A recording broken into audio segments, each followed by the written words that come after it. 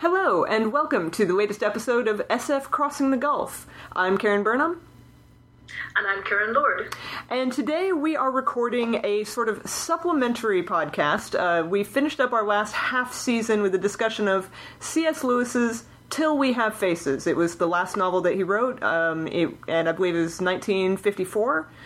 Karen and I had fairly divergent readings of it, and we agreed at the end of that podcast that what we would really like is a little bit more of a scholarly perspective on how this book has been read and received over the years. And it just so happens that my sister-in-law, Beth Potterveld, Beth, would you say hi? Hello. Has often been a volunteer at the Wade Center, which is a center of Inklings scholarship, which includes both C.S. Lewis and Tolkien in Wheaton, Illinois. Yes. And Beth, could you tell us a little bit about what you've done there? There I've been helping with their academic journal put out called Seven, with the 7 Wade authors, including Lewis and Tolkien. And I, at Wheaton College, very closely affiliated with the Wade Center, took a few classes with some eminent Lewis scholars that happened to work at Wheaton College, and the class is called Christianity and Fantasy, and one of the books that we read there was Till We Have Faces. So through those connections, I think I have a few salient points to and again, certainly much fresher and much more rigorous information than either Karen or I had at the time of the last recording. Absolutely.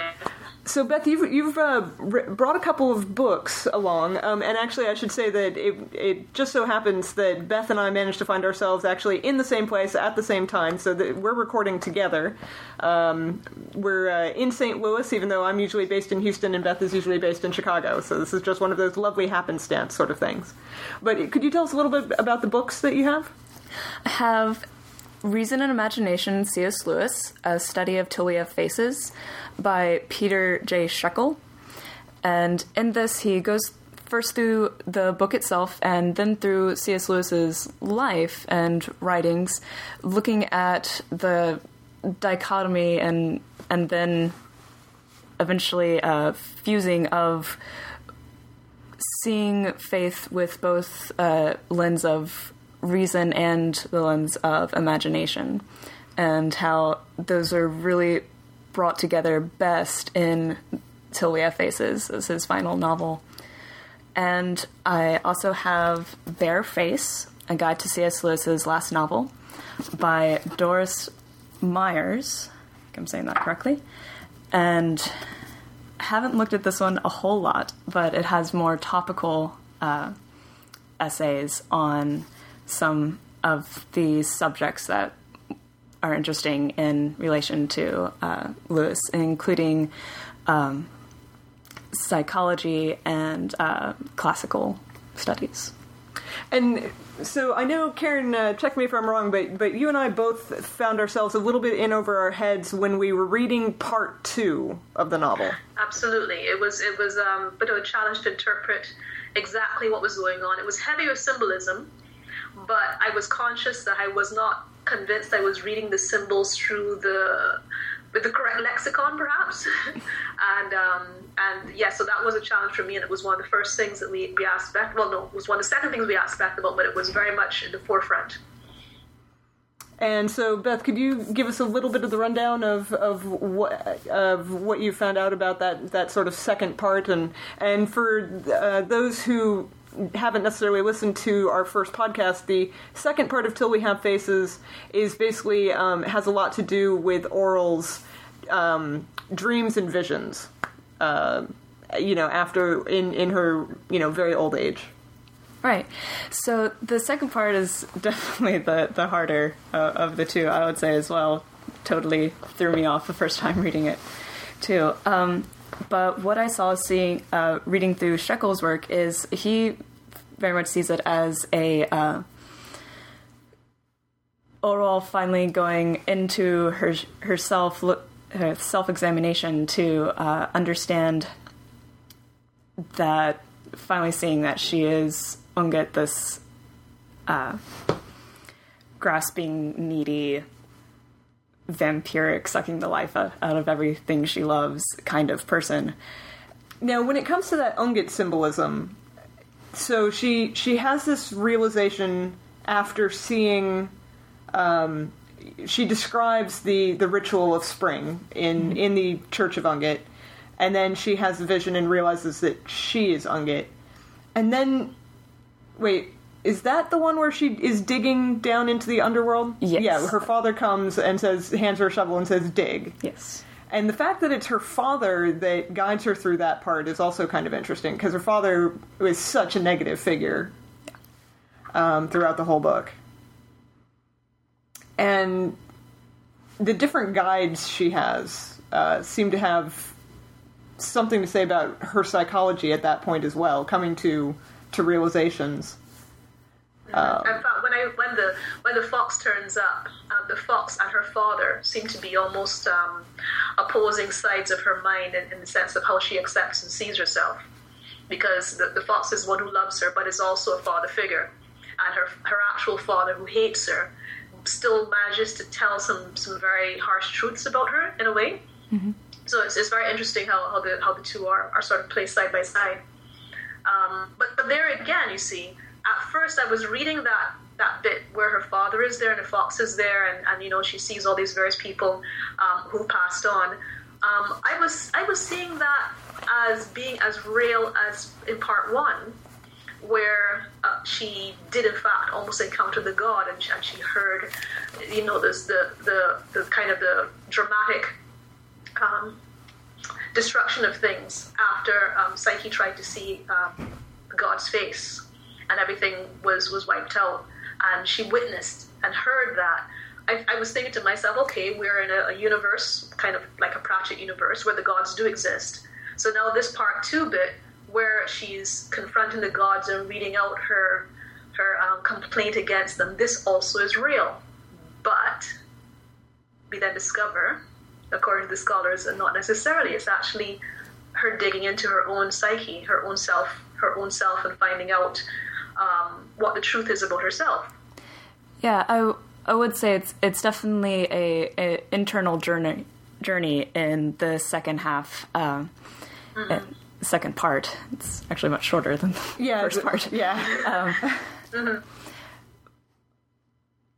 Yeah, and that's what threw me off. That's what I meant when I said I was reading the symbols with the wrong lexicon, because I was trying to see it in terms of the peculiar theology of that universe, when in fact I should have been reading it from a psychological point of view, and in fact a Jungian psychological point of view. Right. It definitely is more psychological than physical, but I wouldn't put that to say it's like just all in Orwell's head. Because there are definitely things that she sees there in the visions in part two that she has absolutely no way of knowing. Even if she dug down deep into her own consciousness, she wouldn't know these things deep down in herself about what Psyche has been doing all this time, and how Orwell's journeys have helped lessen the grief in Psyche's wanderings, for instance. So I would say there's a divine element in sending all these dreams and visions, but it is definitely more psychological. But for me, that really makes a difference, because instead of reading the fox as the real shade of the fox, he instead becomes something of a manifestation of Orwell's own psychology at that point. And that actually makes me a little more comfortable with reading what the fox says in that section, because I had a tendency reading that section to find that the fox's sort of mea culpa undermined some things I respected about the character earlier on. But once I read it in the context of Orwell's interrogation of herself, that makes me that reading it's more comfortable for me. I would kind of push back against that. I think that not exactly sure where that line would be between how much it is Orwell thinking this is what the fox would say, or it actually being a projection of the now dead fox.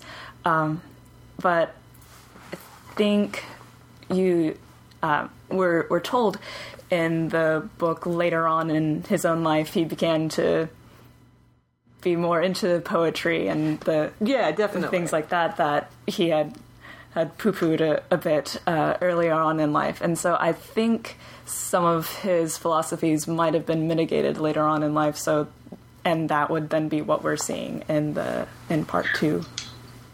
Actually, tell us about the, you mentioned at one stage, possibly outside the podcast, but you mentioned Stoicism as being the kind of the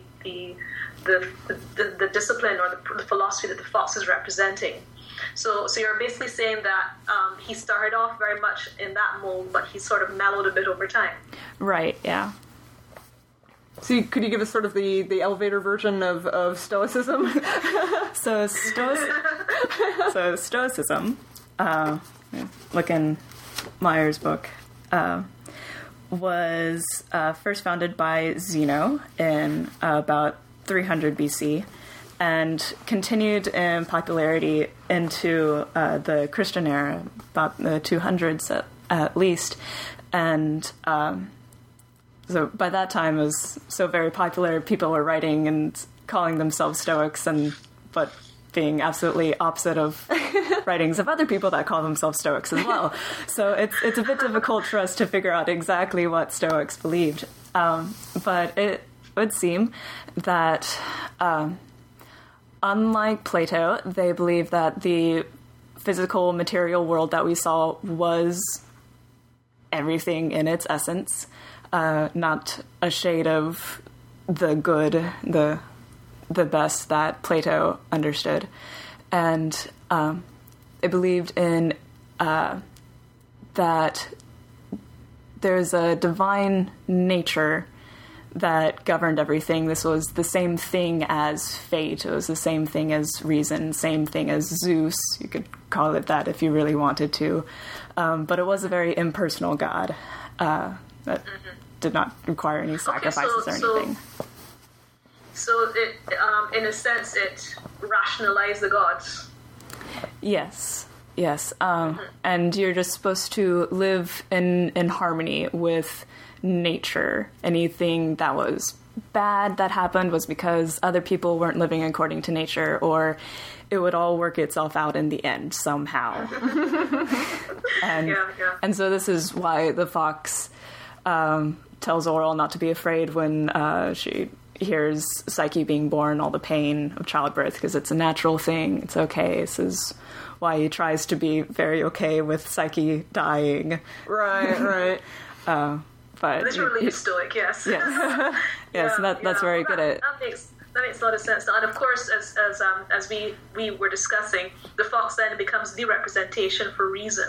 Yes. On the reason and imagination. The priest of Ungit is actually, who does appear not only as a real character in the first part, but also as a shade and a reference point. Not as a shade, sorry, as somebody mentioned while Oral is having her dream about digging down deep and confronting the gods and so forth. He's a representation of imagination. And in the first part, Psyche says that she having been taught by the fox and also experiencing this kind of epiphany to do with Ungit and the brute, felt that there had to be a merging between the fox's teachings and the priest's approach, which was then what you said when you said that there was a melding between reason and imagination. Right. This was very key to Lewis's ideas on religion. In an essay he wrote called A Christian Apologetics. It's now published in a collection called God in the Dock. He talks about religions as soups and classifies them between thick and clear soups. And the thick is the imagination side. It's the pagan religions of blood and sacrifice. And the clear is the reasonable side of Stoicism, or just ethical Christianity, and it's very philosophical and ethereal. And it was his position that you really needed to have a melding of these two to have the true religion. Right, and he uses very similar language to that in Till We Have Faces, where he talks about the priest accuses Fox's stoicism or rationality as being thin and clear as water. As water, yeah. Yeah. Right. Yeah. Okay, interesting visual there. Yeah. Okay. So it's kind of funny because I think that one of the terms I'm actually wondering if I did actually use this term in a podcast, but I think that when it came to the term imagination, I used the term myth, or I thought the term myth, when I was thinking that Lewis was seeing the whole Ungit cult and that whole approach as being myth, in the same way that he was very much. Well, you mentioned his classical studies, for example, and I do know that for a very long part of his life he was very much immersed in the Greek myth and very sort of entranced by it. And that's why it completely shows up through all of Narnia. Yes. Oh, actually, Karen, that reminds me, because, Beth, I think you mentioned that you learned that Lewis had taken a stab at writing this story much earlier in his life. Yes. This story in particular always fascinated him, because he felt that the original Roman author just didn't take it far enough. He really disliked the thought that the sisters could actually see the house, and it just wasn't mythical enough, wasn't numinous enough was his word for it. And so in his 20s, we have diary entries about him writing a poem for this. We have a few couplets and maybe even a play. Those really never took off. And this was in his when he was an atheist himself, so it really would have been interesting to see his treatment of this story with his atheist viewpoint. But yeah, it is a very powerful story. You can, and he brings a lot out of it. But I'm sorry, Karen, I had kind of interrupted your train of thought there. No, I think that you actually brought it to right where I wanted to take it to, which is to say that imagination and myth for Lewis are very much tied up together. And you can see his fascination with it throughout his life, as evidenced by his fascination with this particular myth as well. But I do like the fact that he made it so that there was some doubt about whether the palace could be seen, because to me that's what changes it from a myth that can be expressed in 2 pages to a book that can be explored. That's where you can really delve into the psychology of someone, where you having just enough doubt to be able to muddy your own motivations for certain actions. Right. When I was reading Till We Have Faces for the class at Wheaton that I took, I was finally catching on to some things as they came in the book, but I felt Lewis as a Christian author, we were supposed to know that Orwell was supposed to trust that the palace was there, that the god was real, that Orwell's doubt was wrong. I felt that was how we were supposed to go, but she only did just see it for a glimpse, and the teacher brought up all these examples of she always second guesses herself. There always seems to be a divine voice, perhaps, in her head saying, well, she's happy. Don't the gods deserve someone as wonderful as Psyche for their own?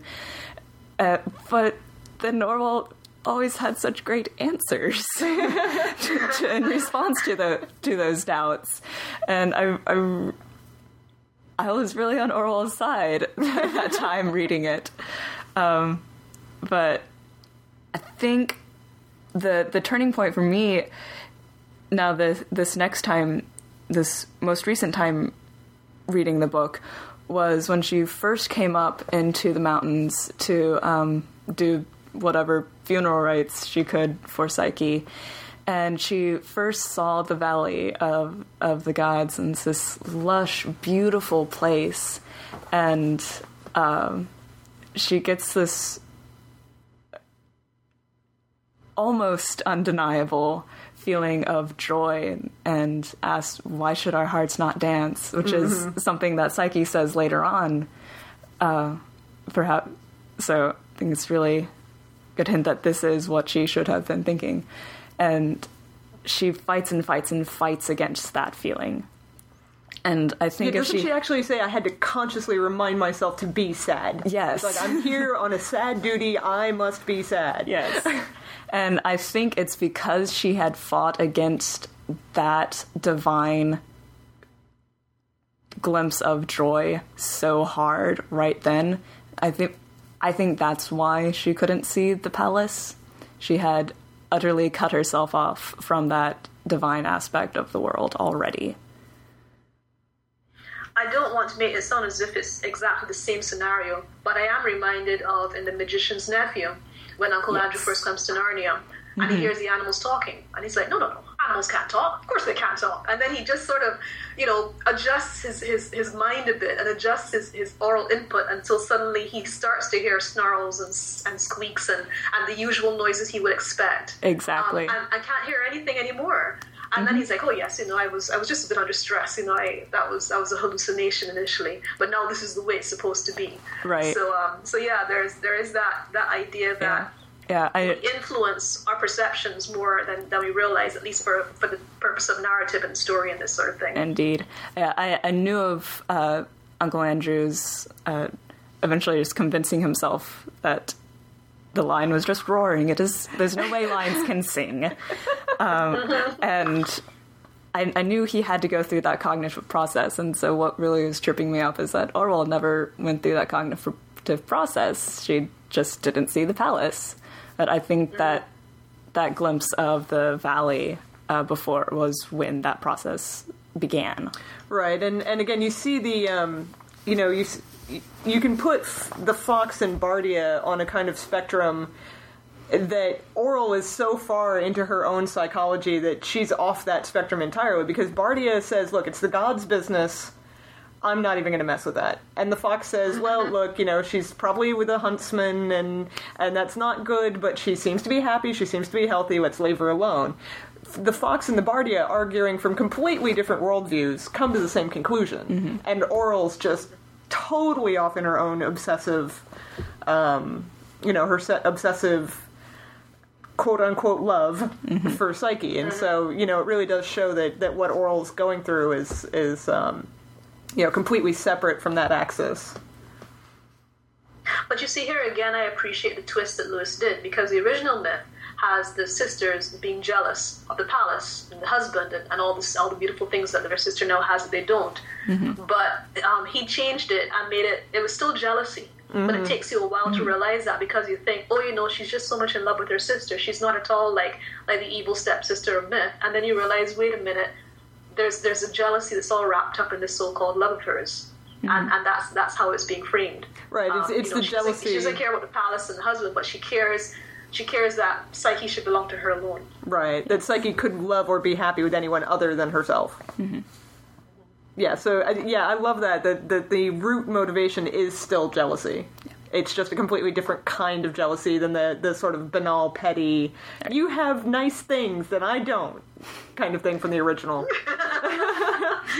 Yeah.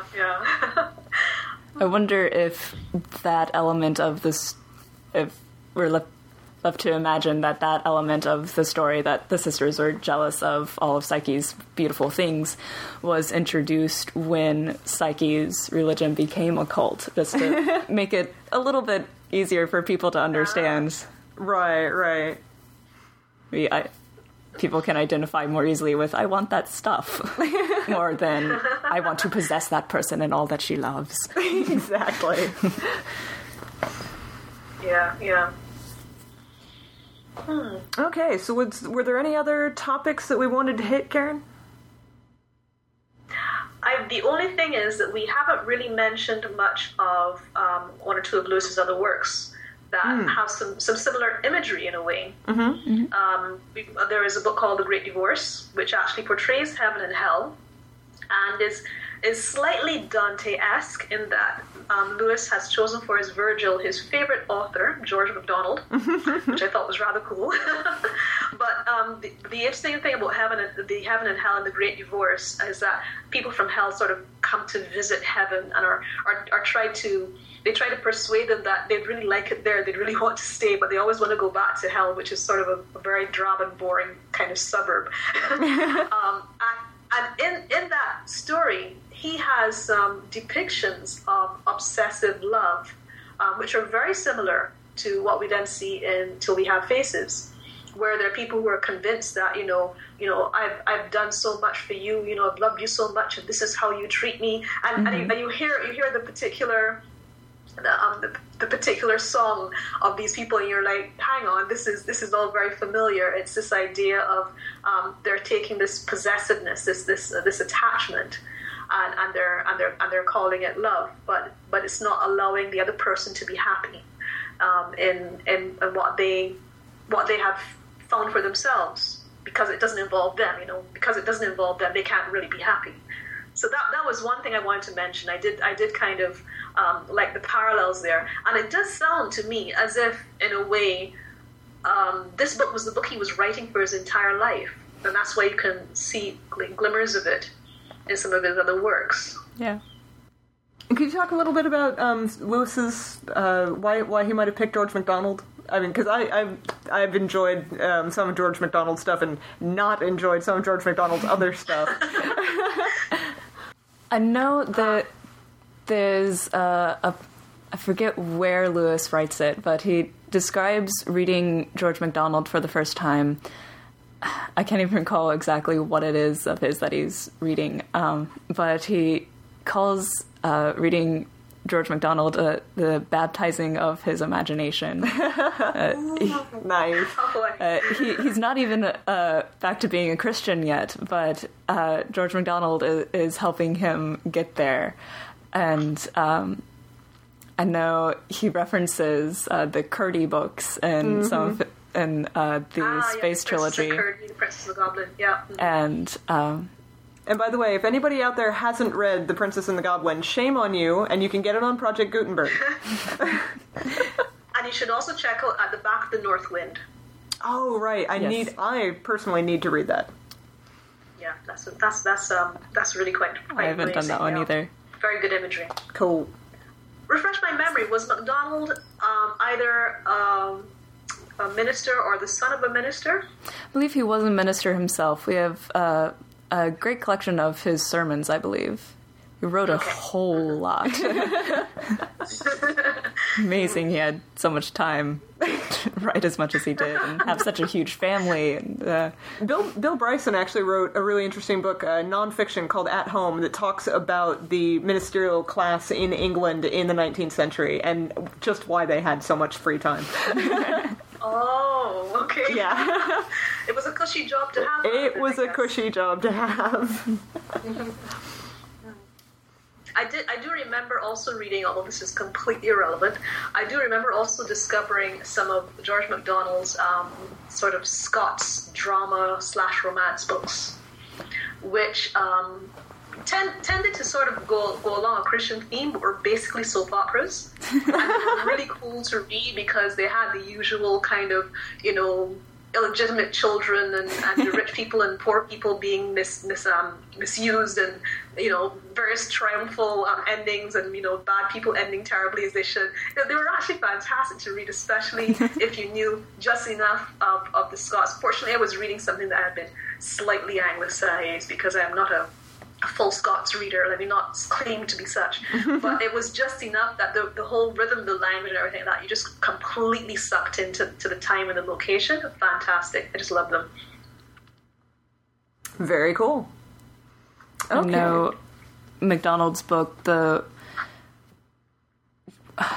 well at the end of the world. No, I can't remember.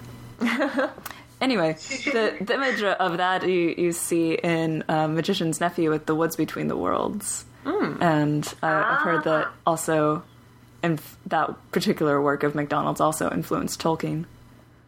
Oh, cool. Oh, I've not read it myself, so I have no idea how.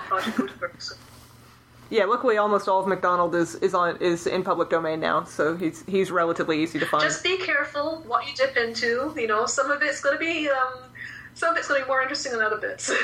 I have to say, I tried Lilith, and it did not agree with me at all. I can't necessarily delve into why now, because it's been so long since I read it, but I might have written a review of it for my website way back in the day, but... I remember being like, hey, wait, I loved these other books this guy wrote, and this is really bad. But again, I'm sure there are people who would find it very interesting. It's really interesting to read MacDonald, not just for the breadth of the imagination, but just as a precursor to Lewis, to see where the influences are and how it all connects later on in Lewis's work. Mm-hmm.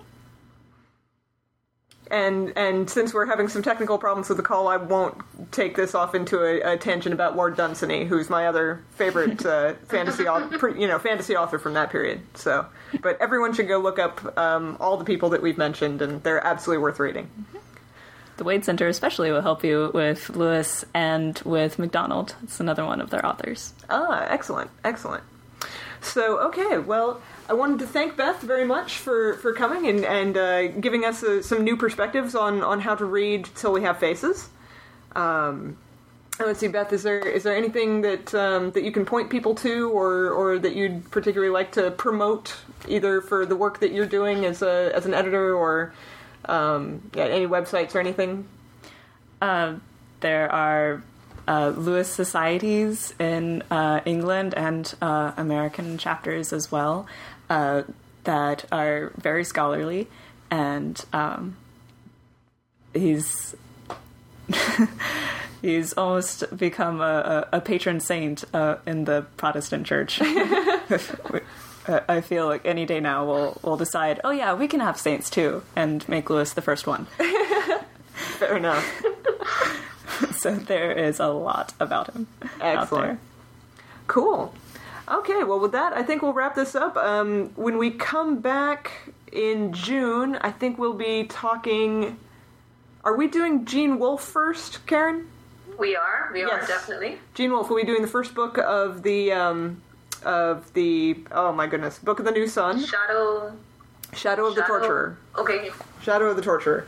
And I suspect that we'll be revisiting some of the themes about myth when we also talk about Cordwainer Smith. I'm going through his excellent Nesfa collection right now and picking out what stories we want to talk about. So, cool, excellent.